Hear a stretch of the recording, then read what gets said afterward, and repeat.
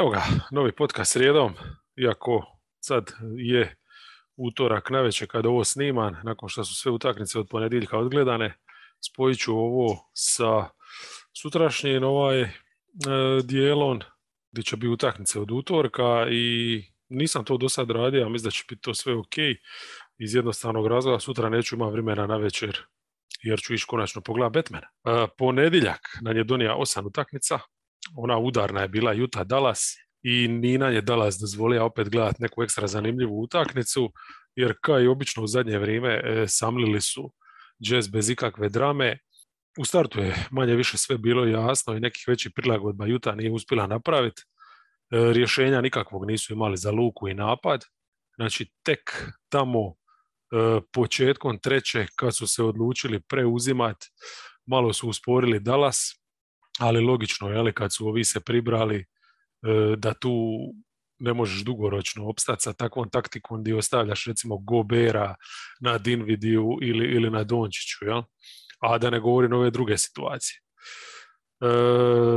Još gore je bilo što u tom periodu, iako jesu iznenadili Dallas recimo obranom, pa su ovi imali nešto slabiji napadački učinak, oni sami su nikakvi bili, nisu ništa mogli pogoditi i nisu uspjeli to iskoristiti, jel? I realno je, Utah je bila na drugoj večeri back to backa i definitivno, jel, energetski problem je postoja, ali i taj idejni je u biti bio samo dodatno naglašen, jel? To sa obranom da nemaju rješenja, to ne znam kako se može promijeniti. Napad, ista stvar, ajmo reći energetski, Mitchell neće imati ovako slabu partiju, Conley kojeg su čuvali praktički nije ništa napravio. Tu svakako imaju nekog prostora za reagirati bolje drugi put, ali opet taktički Dallas ima vrlo jednostavno rješenje za njih. U većini tih njihovih postava 48 minuta oni mogu igrati drop sa Powellom, ove ostale jednostavno mogu pomagati kad preuzimaju, kad imaju Klebera na 5, tako da oni, ako slučajno ulete s njima u neku playoff seriju, imaju sve posloženo i tu doslovno ne vidim kako bi Jazz recimo mogla Dallas dobiti u seriju od 7. Dinwiddie je sjajan bio uz Luku koji je stvarno odigra maestralnu utakmicu, bilo da igra 1-1, bilo da igra pick and roll. On je zabija sve što je tribalo, jako je dobar bio u minutama, pogotovo kad Luke nije bilo, tako da Dallas nije u jednom trenutku, osim taj početak treće, nije napadački šteka i to bez Bransona čak, gdje Dinwiddie i starta, pa onda eto klupa je bila možda malo tanja za tog jednog čovjeka, ali opet i taj dio s klupom su riješili vrhunski, čak bi se usudio reći da su razvalili. Jazz inače u tim šihtama, znamo, radi razliku, ovdje nisu uspjeli nikakvu, mislim da su čak na kraju i tu bili u minusu. Jednostavno je ili imaš Dinvidija ili Dončića sa loptom uvijek na parketu, a onda ova recimo postava ostatak, imaš Klebera, Greena, prvenstveno njih dvoje treba spomenuti, koji su fantastični bili. Bertans nije nešto specijalno se nazabijao, ali on je isto bio dio te ekipe. Nešto stidljivo onako Sterling Brown, ali na kraju krajeva imaš i Finney-Smitha i Bullocka koje možeš malo rastegnuti šihte. Ali poanta je Green. Green mi je tu najznačajniji bio u ovom odnosu di je Dinwiddie starter. Defanzivno usudim se reći da je on nas, dobro, nije u razini Finney-Smitha, tu malo ko je, ali ovako alako Bullock definitivno.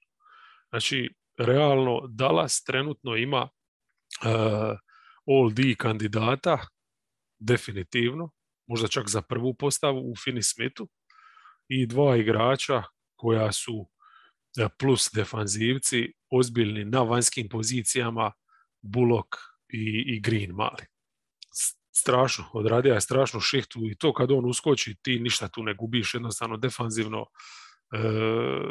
to je ogromna stvar imati takvu mogućnost da ti i napad teče i obrana, da se ni u jednom trenutku ne spušta ispod neke razine. S druge strane Utah, oni su to što imaju u Nilu provali staviti na Dončića, nikakav pritisak nije radio na njega, ovaj je brži i veći i spretniji, bez problema je dolazio do šutova. Gober u tom pick and rollu, mislim nešto će ti dati, jer ako će izaći pomoć, iza ostaje taj lob za Powella, ako neće, Luka ima još više prostora, mislim, on je tu nemoćan i na ovom sviću u tom prvom momentu kad su počeli preuzimati je nešto odradi, ali kažem, ti jednostavno ne možeš to igrati.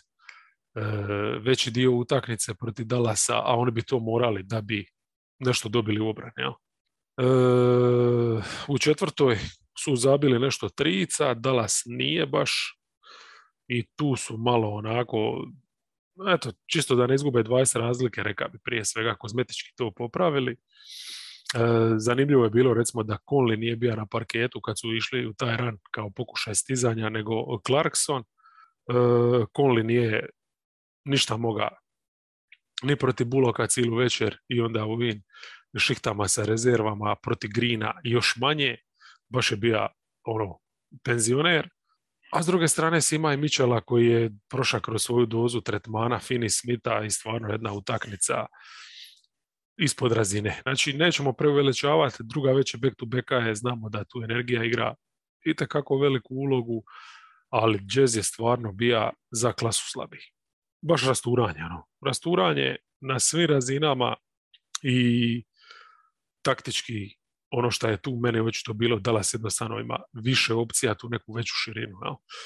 Jazz od svih minusa, jedan koji ću istakniti, a često ga ističem u drugčijim kontekstima, to je uvijek taj oko Grudija, ne sad u obrani, to nećemo dirati, ali napadački, da ti imaš centra koji je 10 cm skoro viši od protivničkog centra u rasponu ruku, da ne govorim o masi samoj, jel? I da Gober ne donositi tu opciju da 1-1 mu može pustiti loptu da recimo zabije neki Horokić protiv tog Powella i čak i na pick and rollu ako je Powell toliko u dropu i pomoći blizu, jeli, ti s njim ništa ne dobivaš. Tako da to je taj jedan strukturni problem koji Jazz nikad neće riješiti. Atlanta, Detroit, eto, Hawks isto imaju svoje neke problemčiće. Ovdje su ih imali preuveličane s obzirom da je Trae Young ima jednu katastrofalnu utakmicu. Ne znam.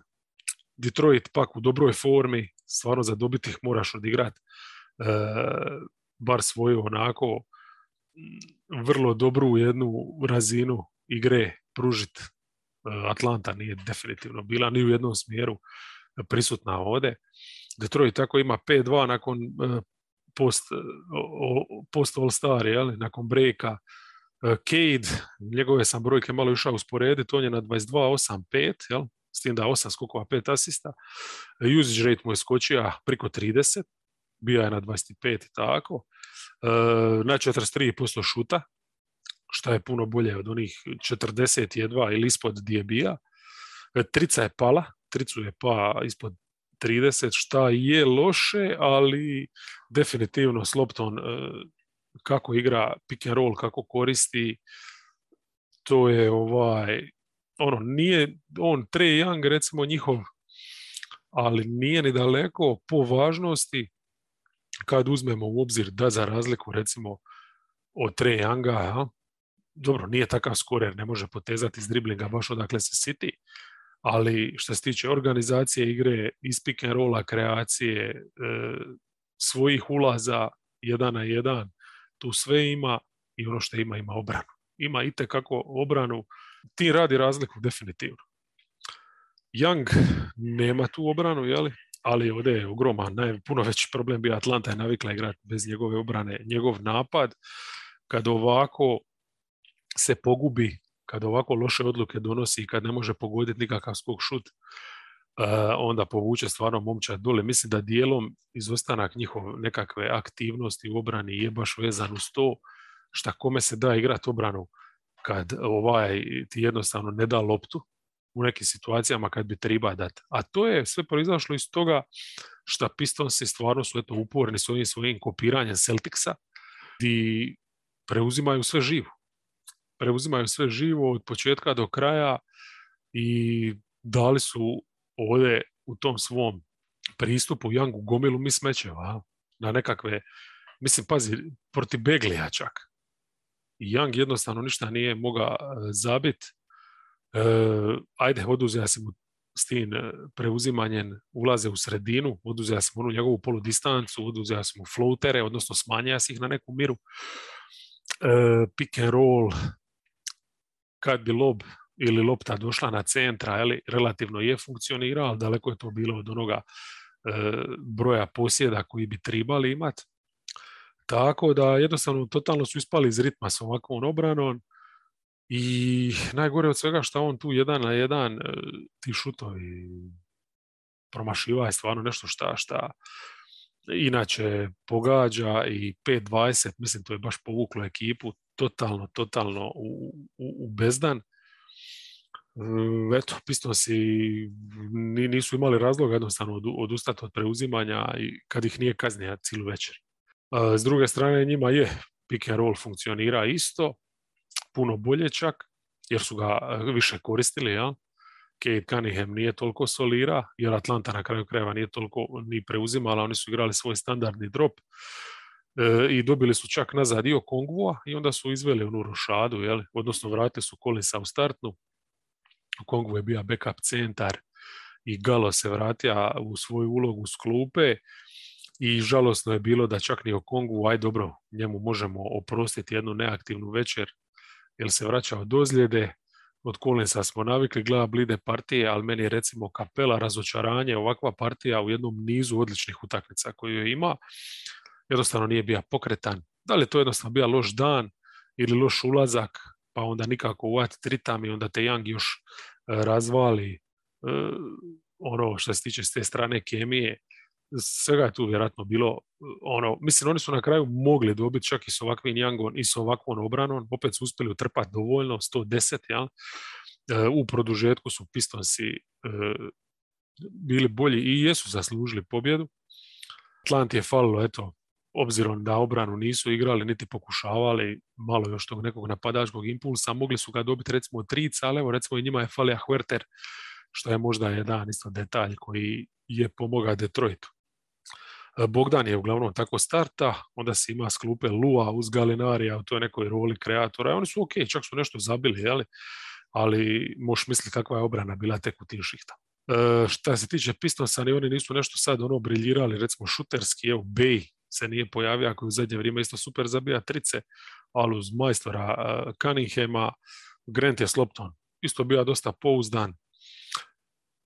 Oni su svoje odradili i ajmo reći da tu neku količinu poena Bea je dobrim dijelom nadoknadio Begli, koji ovako u roli ove backup petice ima dosta situacija 1-1 gdje može pokazati neke svoje sposobnosti, iskoristi brzinu, taj šut s poludistance solidan, jeli?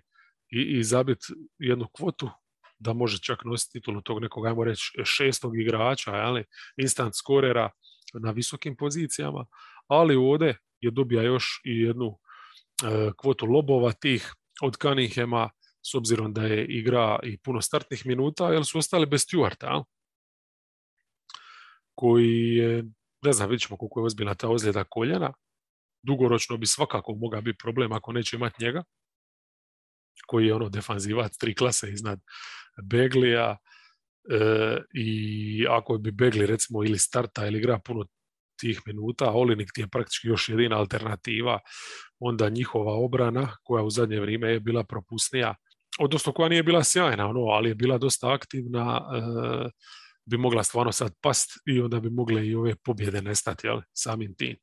Tako da vidit ćemo šta će biti sa Stewartom, ali evo Begli u toj minutaži i čak znači startnog centra ulozi najveći dio utakmice bio je pristojan, napadački odradio sve što je trebalo, a u obrani, kažem, potpuno nebitan u kontekstu di Young kad ostane s njim 1-1 ne more pogoditi ništa. Imamo sad, to su bile, ajmo reći, ovako zanimljivije utakmice. Imamo još ovu zanimljivu između Knicksa i Kingsa. To bi mogao sad sljedeće, pa onda na brzinu još ove bezvezne preostale. Mislim, Knicksi su dobili drugu za redom, što je nevjerojatno, i još je nevjerojatnije da su to napravili na drugoj večeri back to backa.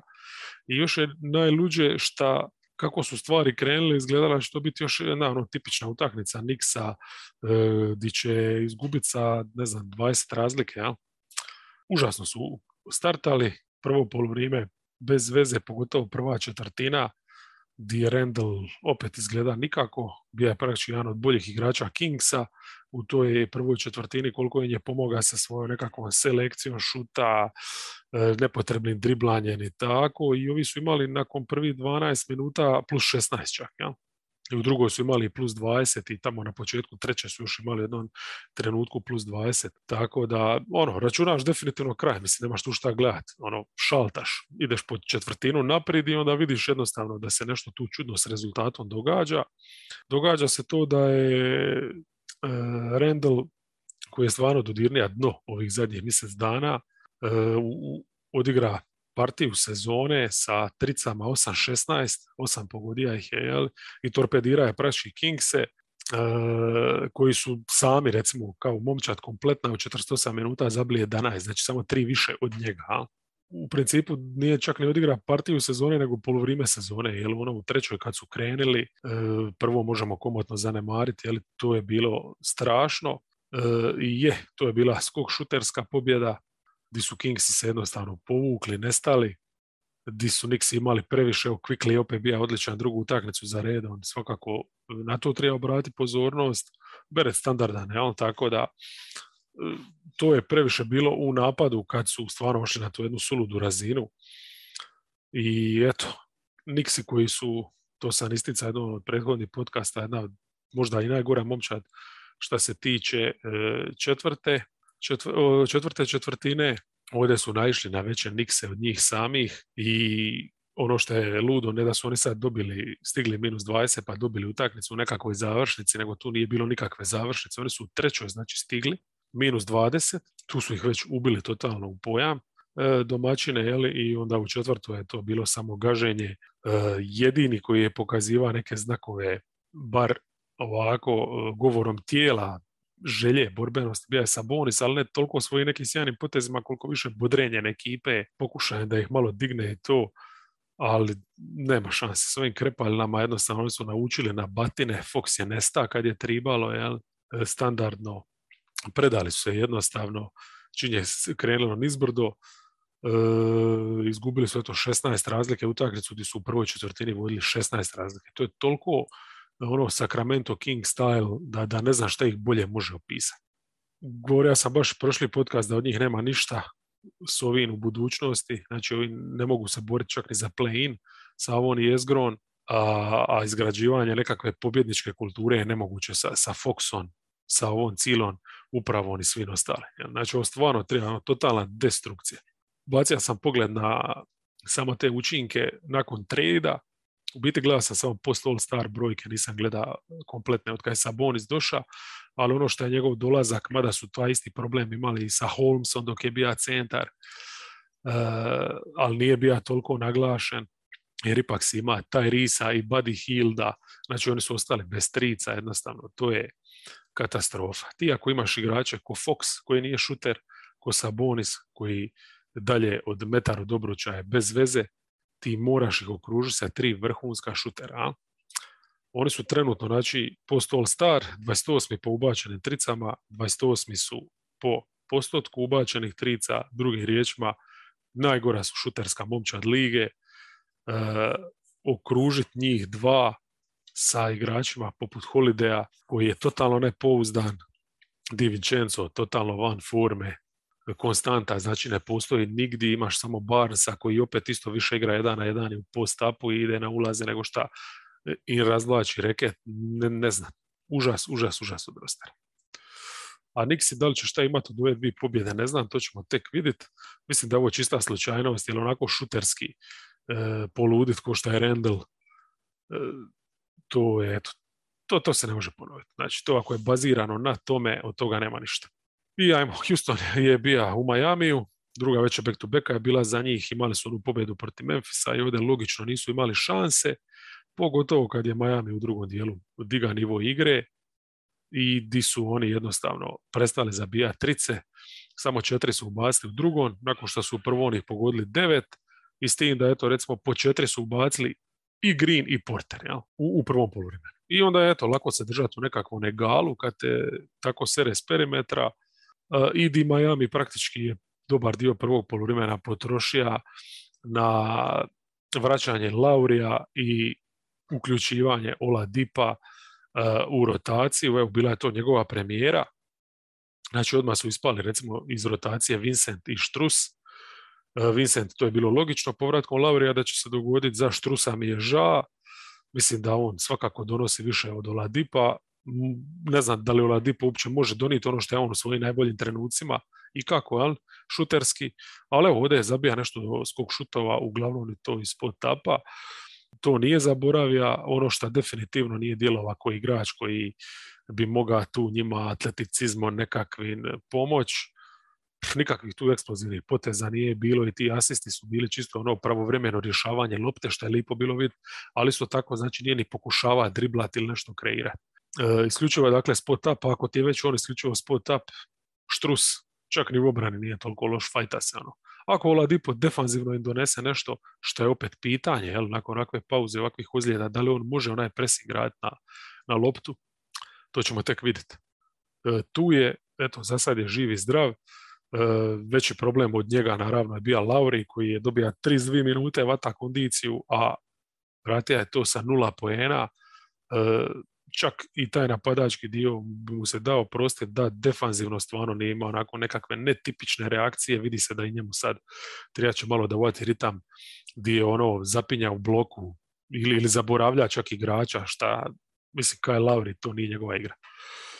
Ali koliko god hit bija kilav, naravno da su imali dovoljno. Mislim da su tili ovo dobiti, mogli su jednostavno Vincenta i Strusa ostaviti i dobili bi, to je jasno, puno lakše.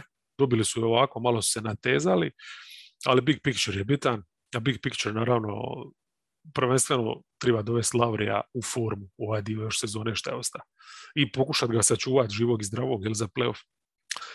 Butler je bio izuzetno raspoložen, tako da veća drama ipak nije dolazila u pitanje, i Hero je bio totalno razigran, raspucan i kad su njih dva ovako u top izdanju nemaš brige.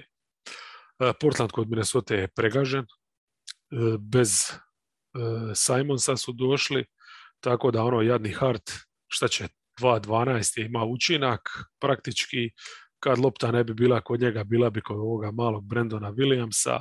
Njegov vrhunac večer je bio kad je Beverly sija konačno na klupu i kad ga je preuzeo Kogi, jel? Mada i Kogi ga je isto stisa.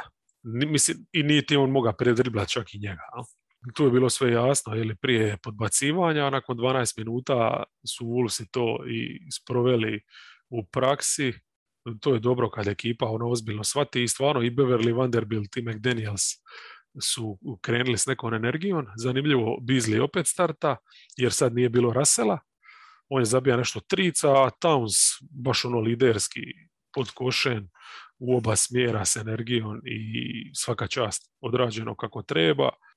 I još odmorili su, Towns igra samo 24 minute i još su odmorili to i Russell. Chicago kod Filadelfije utakmica koja bi možda u nekom drugom trenutku bila zanimljiva, ovdje je bila baš šamaranje, nije nikako odnos snaga taj trenutno ravnopravan, još pogotovo što su ovdje Bulls došli bez Vučevića, tako da jednostavno sa Thompsonom na centru ti u startu si Embiidu omogućio da se odmara u obrani, čak i više nego što se inače odmara, jer ovdje sad nije ima ni prijetnju. Jel?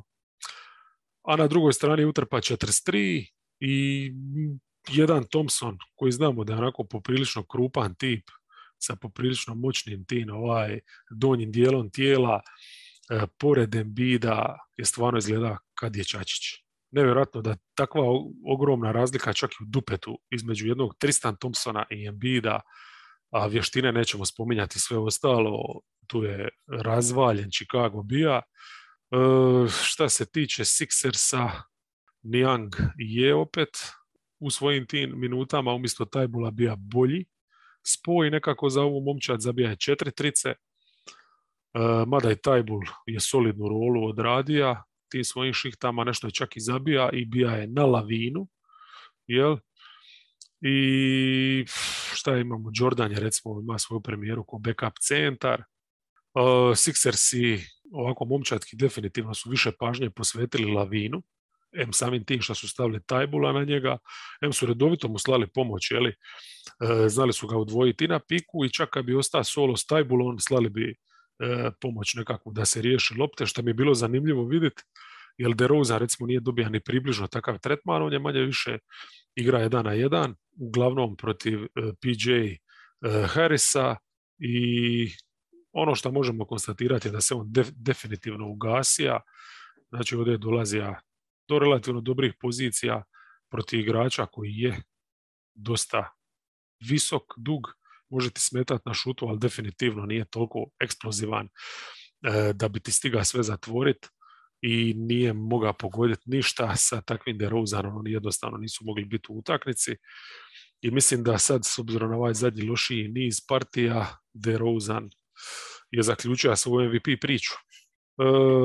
Lakersi kod Spursa bez LeBrona odmaraju ga, tako da je u petorku uskočio Horton Tucker, Dwight je unutra bija umjesto Johnsona, ne znam zašto, na kraju opet te ključne minute igra uglavnom Vogel sa nekakvom tom small ballom kombinacijom ili Johnson ili Carmelo, aj dobro, mislim, tu ih je onda Poeltel ubija u samoj završnici, niti su ga mogli braniti kad bi uvatio dobru poziciju u reketu, skupio nešto skokova u napadu i tako da eto, ajde, nećemo mu zamjeriti ovdje što je starta s Dwightom, naravno da ga na kraju nećeš držati na parketu jer je potpuno beskoristan. Poeltel je radio tu razliku, Mari je isto napravio svoje, kad je trebalo, manje više je kroz cijelu utakmicu, on i bija tu najbolji igrač na parketu i klasa za sebe i kontrolira ritam, jedino što je stvarno ima tu slabiju treću, nije baš nešto mogao pogoditi i tu da se nije Richardson pojavio s nekim tricama, možda bi Lakersi se čak malo i odvojili, ovako su došli u neki egal i u njemu su bili, a inače su Spursi to kontrolirali, pa mislim da je sve bilo jasno od samog početka, ja. Ali eto, Richardson jedna lipa rola tu sa tricama nekim i onda na kraju Mari bez problema, sjajan u četvrtoj asistenciju Poeltla, a na drugoj strani Russell Westbrook katastrofa, 1-6 šut kad je bilo najpotrebnije. To mi je za Richardsona bilo zanimljivo da je dobio te minute starta umjesto Vasela kojeg nije bilo. Ja bih volio recimo da je Primo dobio tu priliku, ali dobro, Primo je s klupe, ima opet dosta minuta. Iako recimo ja bih mu i dao svakako više jer nije bilo ni Walkera, ali evo, čak smo imali prilike vidjeti i Langforda, Pop je ostavio ipak klupu tako u nekom standardnom ritmu sa malo izmišljenim jedino ulogama. Langford iskreno sam niti zaboravio da je došao tradom u San Antonio. Ja? I to je to, Pop se izjednačava s Nelsonom po broju pobjeda, jedino što će ostati zapamćeno. Utakmica Warriorsa i Denvera, tu isto je sve bilo jasno u startu, jer ovi su odmarali Stefa, Klea, Wigginsa, čak Portera i Paytona za utakmicu noćašnju koju će igrati protiv Clippersa, koju ću isto komentirati onda sutra, u istom podcastu će sve biti. I ja sam potez, mislim, njima stvarno treba jedna dobra partija, treba malo i odmora i treba jedna pobjeda, idu na Clipperse, zašto ne? Nisi mora slati sve avionom, to mučenje da letiš u Denver pa nazad, pa da još ideš na taj njihov gori zrak i to. Ovo je skroz ok i opet pružili su neku utakmicu, Denver nije mogao ni ovo riješiti bez dramatike, točnije bez Jokića u nekakvom punom pogonu. Aj neću reći da je radio prekovremene, ali je mora satnicu otući. Zašto? Zato što su Moody i Poole utrpali 62, pogodili su 13 trica, znači nismo imali Splash Brotherse, imali smo Trash Brotherse i kako je Poole u četvrtoj, iako Denver je to relativno dobro i otvorio i onda su imali tu prednost koju su vodili, odnosno održavali, Poole kako je krenio to u samoj završnici izgledalo je da bi moglo biti svega, ali Okara je vratio se na vrijeme u igru i zaključio stvar. najveća pomoć mu je bio i realno Cousins koji je igra tih 12-13 minuta kad ovoga nije bilo na parketu i uspija je ubaciti ja mislim da je pogodio tipa isto koliko i minuta, toliko i poena. Tako da su te centarske pozicije razvalili definitivno i Reed je bio odličan s klupe. Kako nije bilo Bartona, unutra je ušao Rivers, otvorilo se jedno misto i Reed je to odlično iskoristio, a osim obrane koju standardno donosi te neke energije na lopti, zabija i 5 trica. Stvarno je bio dobar, aktivan. Naravno da se malo on nije sitio, recimo njemu onda dati šansu da igra i samu završnicu sa Jokićem, ali nema veze. Mislim, on je tu malo iskočio, ali inače ovo kako ovi igraju, potpuno ti je svejedno, evo Barton fali, ali ko da ne fali, imaš Riversa, Forbesa, mislim svejedno je tu ko je u toj vanjskoj liniji. Kako igraju u zadnje vrijeme svi. Denveru definitivno nije pomoglo, ali to što su bila druga večer back to backa, Jokari svaka čast da izvuka tu energiju, barem u napadu.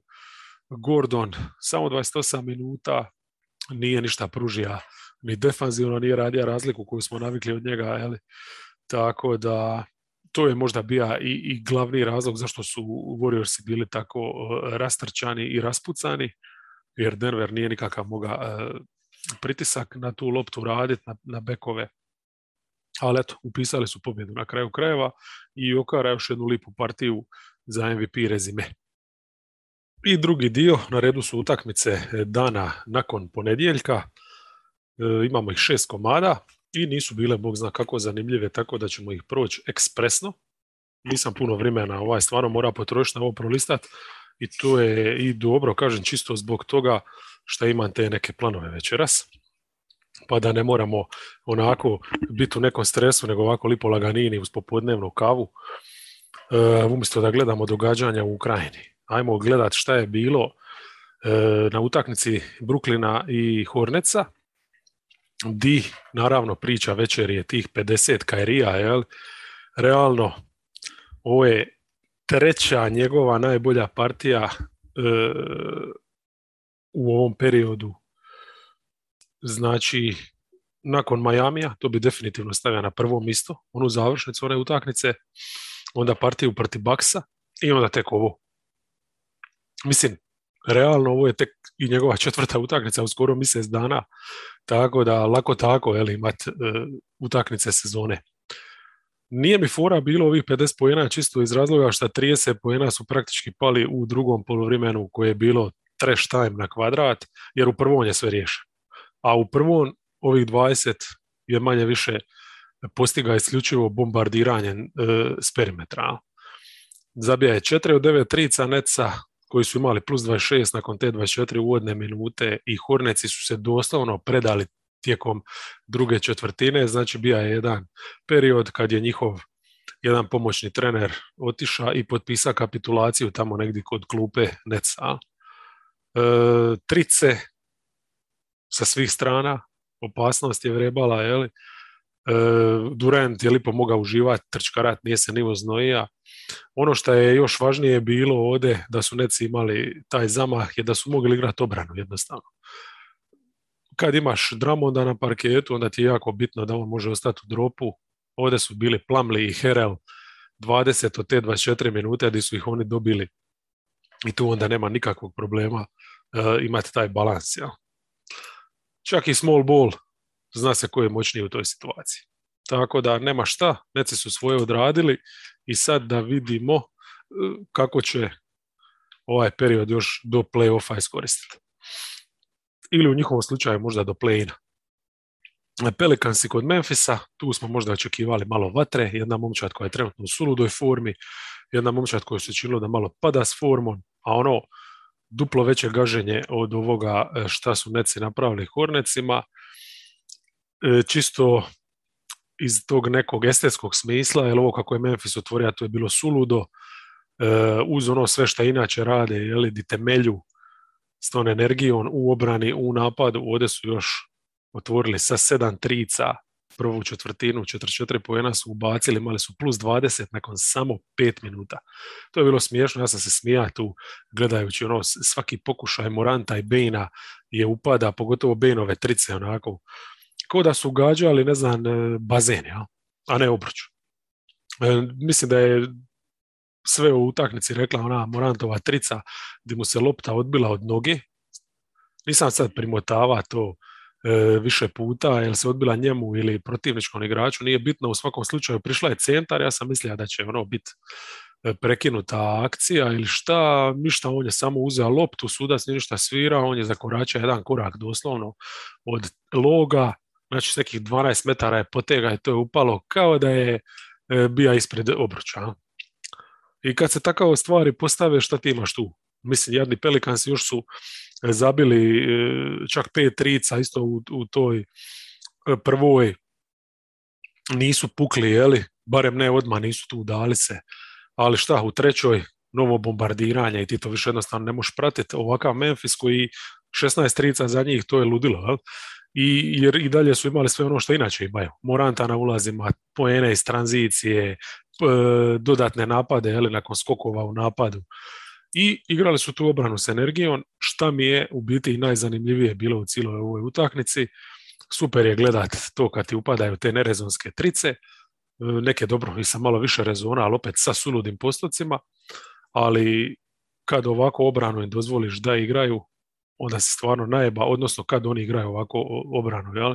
Oni su u jednom trenutku imali i plus 36, znači stvarno su odigrali utakmicu na maksimuma svojih mogućnosti, sve je štimalo i napadi priko nego šta može, a obrana, kažem, gleda Jacksona u ovoj roli tog nekog libera gdje igra stalno šta je god tija, bilo da je znači iša udvajat na loptu, pomagat, rotirat se, čuvat obruč sa strane ili vraćat se pa s leđa, blokirat nekoga.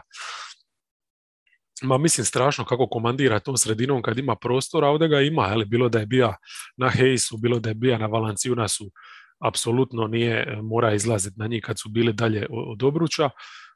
Čak i Adams u tom svom nekom geganju na loptu kad bi izašao raditi neki kao kvazi pressinga, u biti samo smetac na svojom ogromnom masom, nije bio nikakav problem jer si ima Jacksona iza da ga pokrije. Jel? I tu su ih stvarno razvalili. Mislim, Memphis isto tako šuterski se uglavnom držao, nisu mogli ništa ovima prodati. Sjajno. Eto, Jaren Jackson, bez obzira na napadački učinak, ako bi koga mora istaknuti, to je njega u ovoj defanzivnoj roli. Clippersi kod Warriorsa, tu imamo jedini back-to-back, to su bili Warriorsi, ali znamo da to nije bio back-to-back, zato što su odradili sve ono što su morali sa odmaranjem udarnih igrača i ovdje su izašli nabrijani, koncentrirani, pobjeda je bila imperativ i sve je bilo jasno vrlo brzo, praktički u drugoj su sve riješili koju su dobili sa plus 18, ja? Tu više povratka nije bilo. Energija apsolutno prvenstveno obrambena, to je bilo presudno, iako je kombinacija u toj drugoj pomogla svakako što su upale i trice i što je Pool, naravno, opet sa klupe povuka sa 13 poena u toj četvrtini drugoj. Obrana, bilo je nešto zone, ali uglavnom udvajanje, jako visoki izlasci na piku, nema ulaza u sredinu, šalji loptu na stranu i onda sa strane Clippersi jednostavno na vrijeme zatvoreni, uglavnom su se odlučivali za skok šut i to su bile ono cigle, baš ništa od njih se nije ovdje vidjelo. Još samo jedan pokazatelj da kad Warriors igraju obranu, kako znaju, kad imaju za to i energije, iako ni ovdje nije bilo nešto ljudstva, ali svakako se vidjelo i na Bjelici da je pokretniji, i na Kumingi i tako, iako oni nisu odmarali realno. Evo, mene je iznenadilo da je Luni ono već prije onoliko igra, ali ovdje je on svoje odradio, ali ovi prvenstveno naprijed su bili važni zbog tog pritiska i tih rotacija. I kad oni imaju energije, to je to. Stvarno su onda zajebani, i boljim ekipama od ovih Clippersa. Milwaukee kod Thundera, mislim, to je lakši trening realno za Buckse, Janisa ovdje nema ko zaustaviti u ovoj kombinatorici između Robija, Sara i sličnih. Tako da ono jedino što mi je tu bilo zanimljivo za istaknuti ova suluda igra brojki za Oklahomu, gdje opet imamo situaciju gdje je Shea u 35 minuta na parketu čak plus 4 ima.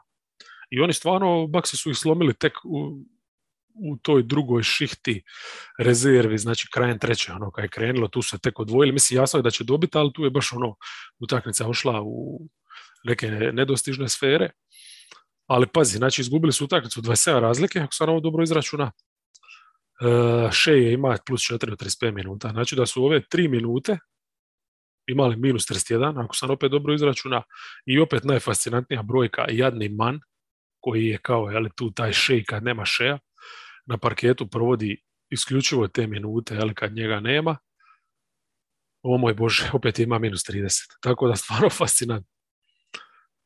Geniji su tankiranja, mislim nema šta, ovo izvesti sa ovom drugom postavom što su oni izveli sad post All Star, to je briljantno. Nema teoretske šanse da dobiju utakmicu osim ako igraju protiv Denvera i još su sad poslali na odmor i Dorta i Jeroma i Muskalu, da ne daj Bože im se vrate u rotaciju, 3 solidna NBA igrača, jedan odličan u Dortu i 2 solidna ovako s klupe rotacijska u Jeromu i Muskali, jer ono, mogu im pomoći da dobiju utakmicu. Idu sad lipo oni odmarat. Mi idemo do Orlanda koji je ugostija Phoenix. To je Phoenix dobija 102-99, ali većina utakmice je prošla u nekakvom znaku te njihove rutine. Nisu se ništa pretjerano trudili, igrali su uglavnom lipo u nekoj zoni. Točnije bez previše pritiska na loptu, na perimetar. Nije ih uzrujavalo ni to što Orlando ima te neke visoke koji vole potezati trice na kraju krajeva i nije tribalo, jer Carter i Bamba su gađali 2-9 tricu. Tako da Ayton, ajde, važnije je bija tu negdje oko reketa. Nisu ni tu sad nešto pretjerano se ubili, ali relativno su to držali pod kontrolom. Šta kad ti protivnik puca, 7-39, ništa drugo ti ne treba nego koliko toliko da imaš reket pod kontrolom i plus oni su u napadu isto imali sasvim jedan pristojan učinak šuterski, 13 trica, manje više su plovili na račun toga. Od obrane u biti jesu imali nešto, imali su Bridgesa na Wagneru, to je, ajmo reći, možda i ključni detalj utakmice gdje je Wagner sveden na 6 poena samo i još igrom slučaja se dogodilo da su imali čak i tricu za produžetak koja je dopala njega, gdje mu Bridges zalipio onako bananu rutinski na skok šutu, za dodatnih 5 minuta, samo još jedan dan u redu, idemo dalje. Ayton ni približno nije bio recimo toliko aktivan u obrani kao Bridges, ali s druge strane zabija je 30 bez da se uznojija. To kako je on sad ovo postao sa lakta, čak trice, ali isključivo s lakta, automatski strijelac, nešto ko Garnet je praktički sad. Ja? Šemet je zabija 6 trica, Payne je zabija svaki put kad je tribalo, isto je svoju kvotu jednu zabija skok šuteva i kad se utakmica tu našla u tim nekim gabaritima, ovi su plovili na ti 10-ak i djelovalo je da će tako i završiti, međutim šta u zadnjih 6 minuta, 0-10 iz igre su imali, znači na slobodna bacanja su se održali, a realno dali su oni šansu Orlandu da se vrati i da pokuša možda čak i dobiti utakmicu, ali to je to, cijela razlika, znači večer je bila u tome 42 minute se sve ima pod kontrolom zahvaljujući tome što se pogađa gomilu skok šutova sa midrange-a iz trice, kad je to ti stalo, vrlo brzo problemi jer onda više nema jednostavno rješenja, to nešto podkošen, na silu nije uspija, Paynovi ulazi nisu uspjeli i kad te izda šut, to je ta sad problematika, ali evo, za Orlando -3 izdanje sasvim dovoljno. I zadnja utakmica, na kraju možda i bila jedna od zanimljivijih, Cleveland i Indiana, ako ne i najzanimljivija, jako bitna pobjeda za Cleveland. Njima je sad lakši dio rasporeda završio i u njemu su imali 2 poraza od Pistonsa, jedan od Rocketsa, da su ovdje izgubili od Indijane, to bi problem moga biti. mislim i ovako nisu baš u toj nekoj ugodnoj situaciji u kojoj smo mislili da će biti, ali jednostavno ozljede su i stvarno usporile i evo događaju se konstantno, ništa ne znam još bar ja za Alena kad će doći, nisam vidio jutros novog. Uglavnom ovo nisu stvarno smjeli izgubiti ako žele izbjeći play-in i sad ih čeka raspored jedan dosta zajeban, 10 utakmica protiv play-off ekipa i to dobrih play-off ekipa, i još čeka uz to nevezano gostovanje u Atlanti i u Brooklynu, koji su isto, ajmo reći, playoff ekipe, ali nisu trenutno dobre, jel? Što ne znači da ne mogu ući u neku bolju formu, odnosno da nisu u stanju skinuti bez problema, ali ovakav Cleveland na svom parketu. Od uvjetno nekih laganih imaju Detroit, ali znamo da Detroit njima nije ni malo lagan, pogotovo sad u formi u kakvoj je. Lakersi isto mogu biti zajebani ako će ti igrati LeBron i Davis tu večer kad budu ti na rasporedu. Ajde, Knicksi i 2 puta Magic, tu si favorit realno kakav god da istrčiš, ali opet vidjeli smo sve moguće, ja? Ako nekoga krenu trice. Tako da, ne znam koliko bi im ovdje mogli upisati. Realno, 6-7 pobjeda, šta ako se Garlandu nešto dogodi, ali ja bi recimo stavio se na maksimalno 44 da će imati na kraju. 43 mi je nekako čak i realnije, je li to dovoljno za zadržati 6. mjesto? Evo recimo Netsi da bi došli do 43 trebaju dobiti 11 utakmica od ovog što je nje ostalo, ali mogu ih dobiti stvarno, jer raspored Netsa je šetnja, jel? I uz to Netsi u međusobno imaju tih 2-1 i tu igraju doma kao što smo rekli, di će Durant vjerovatno ako bude trebalo zabiti 50, zabiti 50. Sve tu je moguće, ali da ih Toronto možda stigne i šta god. Da li je to bitno u biti uopće, ali Netsima da sad recimo troše se u tom nekom pokušaju stizanja, umjesto da tu i tamo odmore još Durenta, koji ne zaboravimo se vraća nakon jedne ozbiljne ozljede. Ne znam, mislim da će oni ipak se odlučiti više za to nekako odmaranje, ali ima je potpuno svejedno. Ako i zaigraju play-in igrača recimo protiv Horneca, to će dobiti 7. mjesto njihovo. Ili recimo Atlantu, ako budu imali isto ih mogu skinuti. Najvažnije je da budu 7. da igraju recimo u Brooklynu. Šta opet, sad će neko reći, aha, možda im je bolje da igraju vani radi Kyrieja, ali ja mislim da će do play-offa Kyrie moći igrati i domaće utakmice.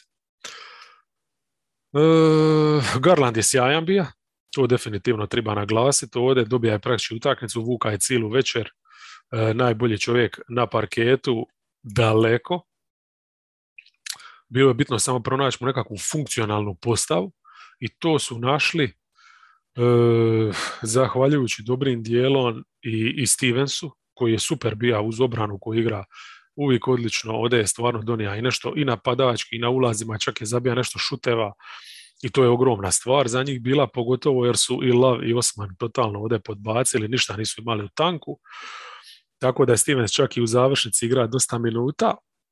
Wade je super bija, Mark Cannon na neke mahove, i Mobley uglavnom odradio svoje, ali Garland, eto, kad su se ovako pridodali da ima još uz Mobley još 2 živa tijela u Wadeu i u Stevensu, to je bilo dovoljno za ovu Indijanu, koja u biti na kraju je zaprijetila čisto, eto, jer je Hield uspija pogoditi par trica. Zanimljivo mi je bilo recimo da je Hield stvarno onako smanjio potrošnju, dijelom zato što se i Duarte vratio, tako da se nadam da će s vremenom njima potpuno obrniti uloge, da će ovaj ići na klupu, ovaj u startnu, da će ovaj igrati 30 minuta, ovaj 15, za sad je bilo tako kako je bilo. Duarte isto nije ima milosti što se tiče potrošnje. Ne znam, solidne role su dobili od centara. Bitadze je igrao ok, Jackson, svi su mogli Mobley, što smo rekli, ići mu u kost. Smith u svojim tim nekim minutama ipak najbolji. Baš mi se sviđa kako sad igra u ovom periodu. U četvrtoj zabija 10 poena i praktički stinje okruni ove vrlo dobre partije od dolaska u Indijanu, pogotovo sad u ovom periodu nakon All-Star pauze, i mislim da je tip sa ovih 13 poena, 8 skokova koliko ima u Indijani, 42% šuta za 3, definitivno zaradio taj neki budući mid-level. Ja? Limitiran svakako, koliko može igrati na 4, limitiran samim tim svojim jednostavno nedostatkom fizikalija, koliko može igrati i na 5, ali nekakav backup 5, povremeni stretch igrač visoki uz neku pokretniju peticu, šta god, znači može i na 4. Ima di ćeš ga iskoristiti i to definitivno vridi mid-levela. Mislim da neće pasti na neke razine. Sezona je ovo definitivno bila biti ili ne biti, mora je zaraditi novi ugovor, ali ako dobije 2 godine garantirano po 10-12 milja, to ne znači da može prst u uho staviti, jel? Ili možda može. Ja bi recimo sa jednom garantirano na 1.000.000 vrlo vjerojatno to napravi. Mi stavljamo prst u uho isto što se tiče osvrta na ponedjeljak, utorak, podcast je gotov, uživajte i čujemo se u petak, Vid je najavio dolazak, tako da ćemo komentirati, nećemo sve utakmice, ali vidjet ćemo šta ima zanimljivog četvrtak, srida, u svakom slučaju do slušanja.